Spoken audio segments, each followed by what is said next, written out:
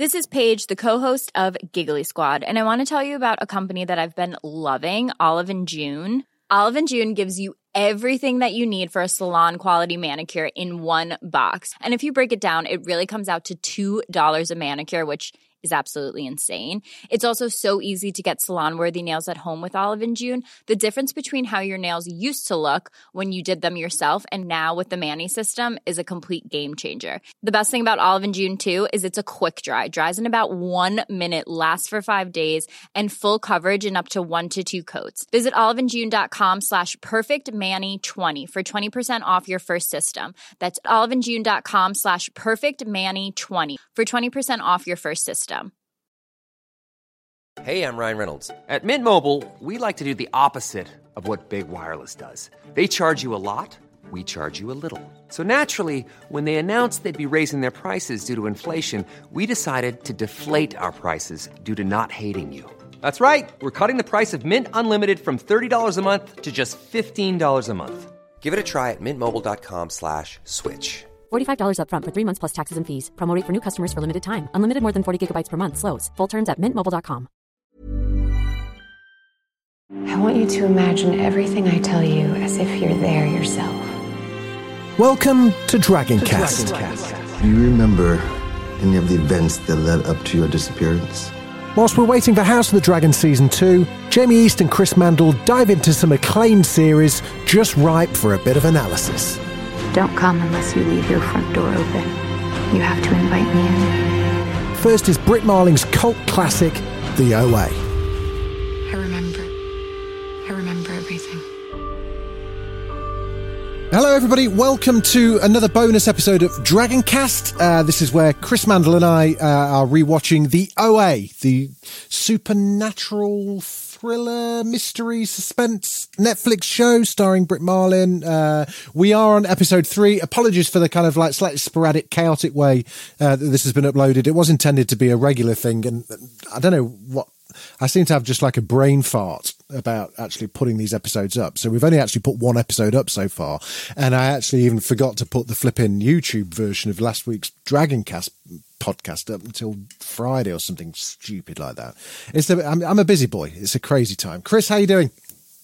I'm good. Well, I mean, obviously I've been very busy making sandwiches for you this whole time, so I don't mind the delay at all. It's just nice to get upstairs every now and then and see some sunshine. Just get a bit of breath of fresh air and, more full me. I'm the guy that orders the groceries online. Why did I order that vegetable stock? That's what I want to know. Tomato paste or whatever it was. We are crazy. On episode 3 of the OA. After episode 2's revelation of where Prairie is or has ended up, and the introduction of Hap. I guess it's a bit more. It's very much a focus on exploring that universe and the other kind of members of the congregation, so to speak, and also early attempts at escape. What did you think to it, Chris? How did you find it? I loved it. I really loved it. I mean, I just thought it had a real focus that I thought maybe I found the first episode of the OA quite hard to sort of navigate. Yeah. This was great because you have like just this amazing sense. I mean, she's not going to actually escape, right? So seeing... Well, we already know that she's there for 7 years, so yeah. Right. So I thought it was great. You couldn't really get a sense of this last episode, but the sort of structure that they're in is sort of fascinating because it's glass. So Hap has to like... Glass square... with like, are there 4 of them or 5 of them? 4 of them, right? 4 yeah. So I was trying to like screenshot this unsuccessfully. I thought it was more round, almost not round, but like a hexagon or like a pentagon. Yeah. And then each of them have it's like a Trivial Pursuit piece, isn't it? Like a pie piece. Each of them have like a pie, and then they have this running water, which we sort of heard about last episode. Weave all the way through it. Yeah. Goes round and goes out. So there's a one-way like irrigation system, basically. Yeah. So obviously it's great that it's got made out of glass, but then Hap has to like go in at night with a squeegee and like clean it. Which I thought was hilarious, because if you're keeping them in like a dungeon, you're not going to be like, oh, mildew, like exactly. That's going to it's playing havoc with the grout. Yeah, exactly. Yeah. But I thought it was really great and really suspenseful. I mean, I've never seen someone make a sandwich with such dexterity. Amazing. I can't do that good a job, and I can see perfectly fine. The proper trope, though, in a lot of American films and programs, where they seem to have this amazing array of sandwich ingredients always in the fridge. It's like there's always a plate of leftover chicken or meat or something. Yeah. And it reminds me of, like, do you remember Minority Report? Did you ever watch Minority Report? Yeah. Where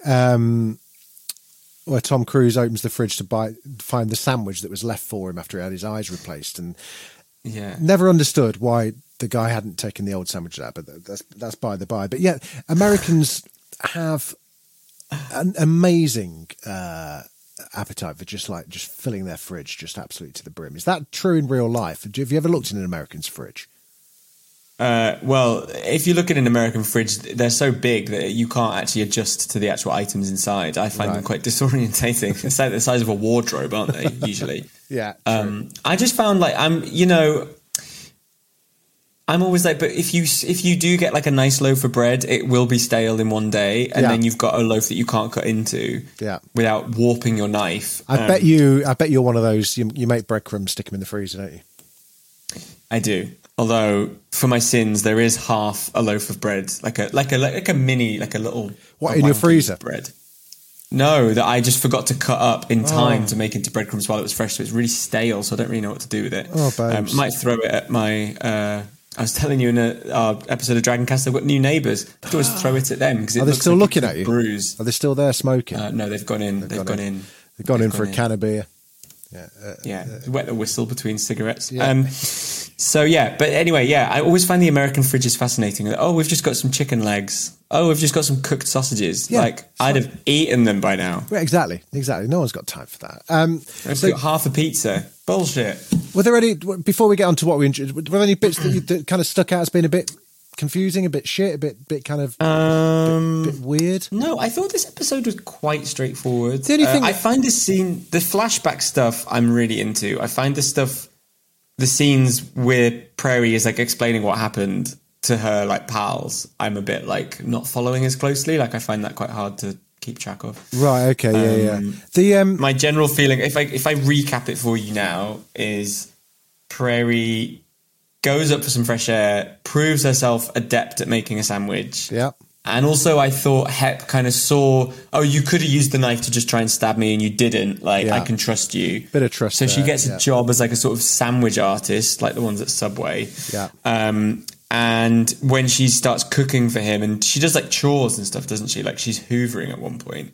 Yeah, she's become like his maid. He's realised that actually her blindness is brilliant because she can't see any of the things that he's working on. Yeah, this weird stuff he's working on. So he's kind of got this kind of perfect situation.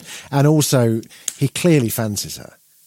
There's clearly some kind of... Because I noticed there was a bit... and I don't know if they delve into it at all later on. I can't really remember. Whereby we see Prairie flinch when Steve touches her, where they have that kind of moment of intimacy in the attic, and can't bear to be touched. Yet when Hap touched her in the kitchen, she was quite okay with that.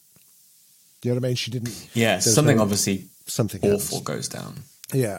The only thing I found... Sorry, you carry on. Go through the recap. That's right. That's what you need to do. Let me just get through to what I remember. Because I kind of watch it quite soon after we do the previous episode. So I sometimes find I'm a bit like, what do I remember? And I think that's sometimes a useful like way of seeing what stuck. So she decides to get she crushes up some sleeping pills in this like beetroot soup that she makes. And the plan is to like drug him and then run away. Yeah. But before she can do that, he has an allergic reaction to the tomato paste that she uses. Yeah. And she's almost like, oh, wait, this might kill him. Yeah. But he goes like, get me an EpiPen. And then she goes to the bathroom and there's like a dead girl in the bath. August. Yeah. Is dead in the bath. They're like the previous habitant of her cell. Right. So and also obviously got some sort of maid job, right? Because she was up there. Do you think? No. Well, no. You'll find that out soon. Okay. But I thought she'd been there since August. I didn't realise her name was August. No, they named her August. We don't really know if that was her real name. The people downstairs named her August because she arrived in August. Okay, fine. And then, so she ends up, and then sort of at the end of the episode, she pushes him down the stairs, smashes the kitchen window, runs away. Yeah. Runs like really far, and then is in some kind of weird out. dystopian. Like the scenery in that last scene was just like, holy shit, it was amazing. Yeah. Oh, and also, I tell you what I loved is when they try and write the note. Yeah, that was amazing. Because the reason I mentioned the water is it's kind of a plot device because the water flows one way. So yeah, when she tried to push it back up to Homer, right? Homer who had the ring. Yeah. It went wrong and it went out and they lost it, and that was really good. I thought that was really tense and really sort of like thrilling. The whole episode to me felt like Misery. You know the film Misery? It had that kind of just really uncomfortable kind of like, any minute now he's going to come back. And weirdly, we were just doing Dragoncast for Game of Thrones season 2 episode 1, and the mirroring of the someone slipping something into some beverage and food and doing the switcheroo and waiting for someone to drink it was also there, which I found quite interesting. Yeah. I guess it's hard to do, but I was surprised that she put all the sleeping pills in all the soup and then was like, oh shit, he keeps asking me to take the first sip. Yeah, why didn't she just put it in his bowl? That's what I wanted to know, because it seemed like... Crush it up at the bottom and then the hot soup would have melted it. Exactly. But hey, she tried her best. She did. And the bit that I found a little bit shit was... And I guess it was necessary because it led on to that, like you say, that great moment with the letter and the one-way stream, was Homer trying to explain why him sending his ring and money to his son is more important than actually all of them getting out there, which obviously is not true. But I just found like slightly odd. Also, and again, can't remember if this gets explained or but Prairie quite rightly says, "How do you know you got a son?" And he never answers that. And I was kind of like, "Yeah, how do you know it's a son, mate?" Yeah. You know, never gets answered. He just kind of like changes the subject. That's not important right now. What's important is that we get my fucking ring from the bathroom. The ring would not still be in the bathroom cabinet where he left it, and I can't believe that he would still have all that crumpled up money, which would be a really useful tool for someone who escapes to have in their pocket. Those two bits for me were a bit like, hang on a minute, that's a bit fucking meh. Yeah, there was elements of it that I just felt like, it's still not making sense what the setup is. Like, because he kind of gasses them, right? But they don't know why. So it's not. There's quite a few big reveals yet to come. There's two things. Again, the homework still hasn't arrived yet. I keep promising you. Paper ready. I keep promising you homework, and I must hang on a second. I'm gonna have to have a look at it and see if it comes next week. But there are two major things. One is what this homework is, and second is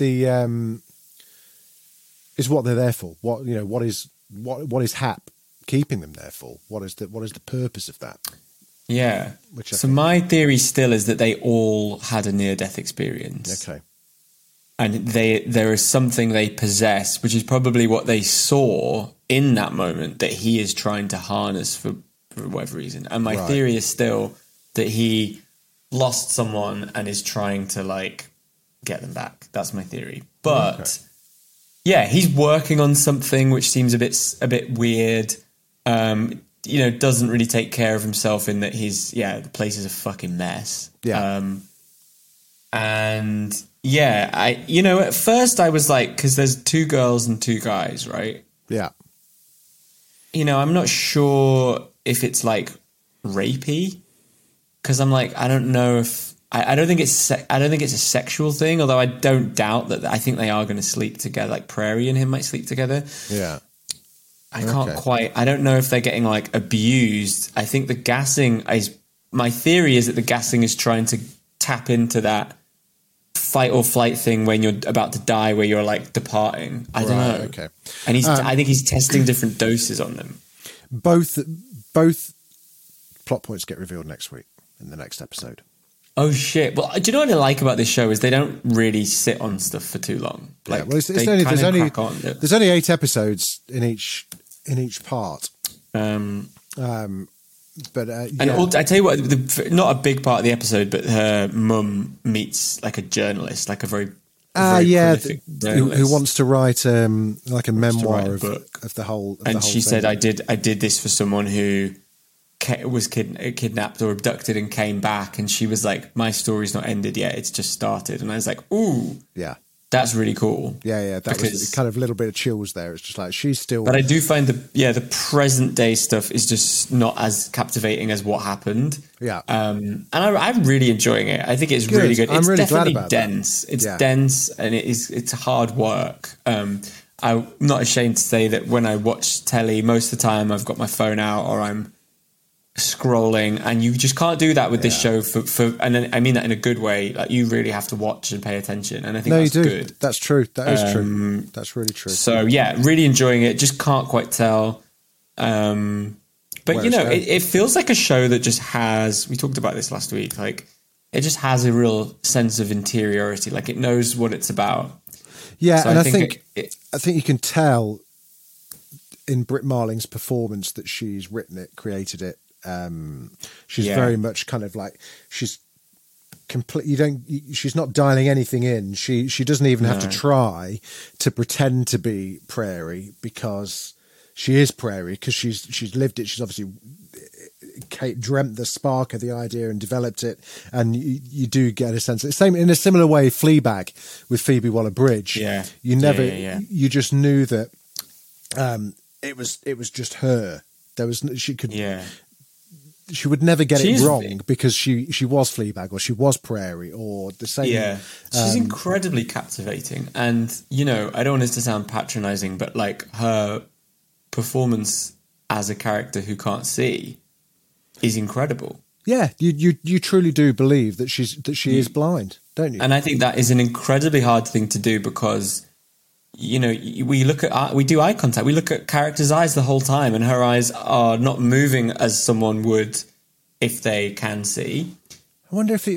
I just think it's really, really, really impressive, and there's so much going on behind her eyes. I just think it's really, really quite mesmerizing. So whenever she's not on screen, I'm a bit like, go back to her. Yeah. Exciting though. So next week, I think if you enjoyed this one, you're going to fucking love next one. I mean, I probably will watch it today. This is what happens. I get a bit like, I have to watch it. Like Thrones, I do morning of. Yeah, same actually. On Monday mornings. Same. I think it's a better way around. Yeah. But really enjoying it. Good, very good. What do you? Is there any AOB in terms of? We don't really talk about any other TV that either of us may be watching. Actually, what are you up to at the moment? What are you into? We just started Slow Horses season 2 last night. Oh shit! When did that drop today? On Friday. Oh man! Oh, I love that show. Just weird. I mean, they have done press for it, but it's I haven't had any push notifications or any. I haven't either. They recorded it at the same? They filmed it at the same time as season 1, though, right? Yeah. Because what Apple does, my understanding is they always greenlight 2 seasons. So I think they filmed back to back, and my understanding is they sort of filmed it like in the same amount of time as a season would take. Right. And then at the end of season 1, they did a trailer for season 2, which I think is just the most great, brilliant idea, because all the footage is there, and you see, so we watched the first one, which and obviously fans of House of the Dragon will be bang into that. Oh my god, yes! And even if you think like an MI5 like drama isn't for you, if you think, and then this is not an insult, but if you think, it's a bit ITV Sunday night drama, it is expensive looking. Like it is shot like a film, and it's just got the thing about Slow Horses. I can't remember if we have talked about it before, but I was so impressed with that first season. I was as well. It's what we've talked about a couple of times with Mayor of Easttown is always an example I use, where like everyone on this show is speaking the same language in terms of like it feels like a world of people because everyone like knows that it's all a bit dour and British and miserable. It's quite rude. There's a bit in this episode, Gary Oldman is eating a bowl of noodles in like a Chinese cafe, right? Yeah. And it's kind of at the end of the episode, and he eats like he knows how his character would eat a bowl of noodles, which is monstrously, sloppily, horribly. And I was watching it, and I was saying to Rob, I was like, I've never seen someone act so convincingly. Like, that is not Gary Oldman eating noodles. That is shit. Lamb. I think his character's called George. George Lamb? No. What's he called? Lamb. No one wants to be called George Lamb in 2022. George Lamb. What's he called? Something Lamb. Anyway. He plays, Jackson Lamb. Jackson Lamb. Yeah. So first season is 6 episodes, which, you know, fucking delightful. Yeah. If anyone listening is looking for a new show, I would just get on it because I think it's fucking great. Loved it. For something that stars Gary Oldman and for Gary Oldman not necessarily to be the greatest thing in it, says more about how great the show is. It's not that Gary Oldman's not good because he's Gary Oldman. He's brilliant in it, but it's not like a pillar role where he's carrying everything else. Yeah. He's very much part of the ensemble. And obviously Olivia Cook, Alicent is in it as well. Yeah, it's crazy because I think she kind of actually maybe be a spoiler to say, but she's don't give not in spoilers. Season 1. Not in Season 1 that much. And I think it's because she was doing Dragon. But Jack Lowden, who is the sort of young lad in it, James Bond. Yeah, have we talked about this? I think we might have mentioned it. I put some money on that actually. I heard they want a young Bond, and I think he is like kind of perfect. Or I also heard George Mackay. Oh, we did. We talked about it when we went for breakfast. Yeah, we did. Yes, that's right. I put some money on Jack Lowden. I think George Mackay's lovely. I'm not sure it's a bit. I too think nice, Bond, though, they're going to want someone who's been the lead in a movie. I don't think they're going to want a TV actor. So I think Mackay, having done an Oscar-nominated film, worked with Sam Mendes. What about Jack Connell? I don't know, and I maybe shouldn't go into it on the podcast. Okay. I just think he just looks a bit haggard for it, to be honest. Sorry. Tell you what, while we're talking Jack Lowden, tell you what I would do if he doesn't get Bond. Get him in House of the Dragon. Get him as this Cregan Stark that we've been hearing about. He would young, be good. Sexy Northern Lord. Get him in. He would be Jack good. Lowden should be in House of the Dragon. He'd be very good. We go. That's my pitch. No, fucking love that show. What are you watching at the moment? What am I watching at the moment? That's a really good question. I'm struggling to get through much, actually.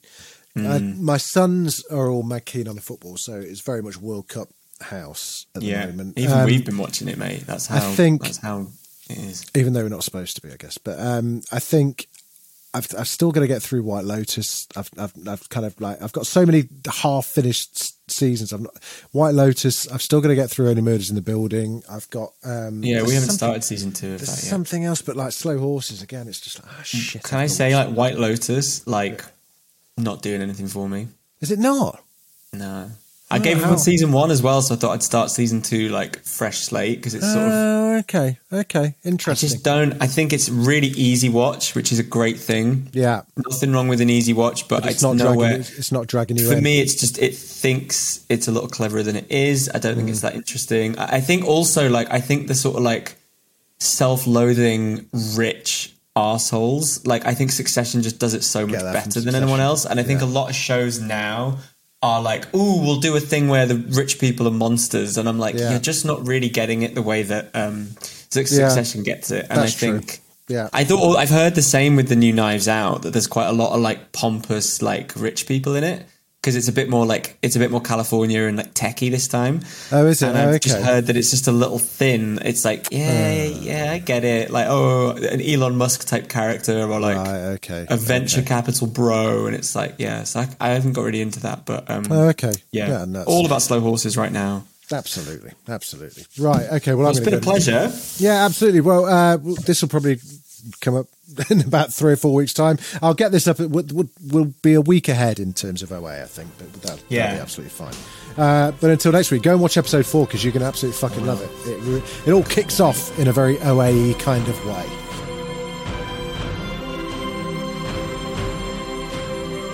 If you'd like to get involved in the podcast, just head over to Twitter at DragonCast_pod or email dragoncast@daftdoris.com and leave us your Easter eggs, predictions and thoughts on the show. You can also watch this episode over on our YouTube channel. Just search for Dragoncast Jamie East. Any support, whether it's a follow, a share, a mention to your friend on the bus or a tattoo on your backside, is very much appreciated. Dragoncast is hosted by me, Jamie East, along with Chris Mandel, and is a Daft Doris production. Dracarys.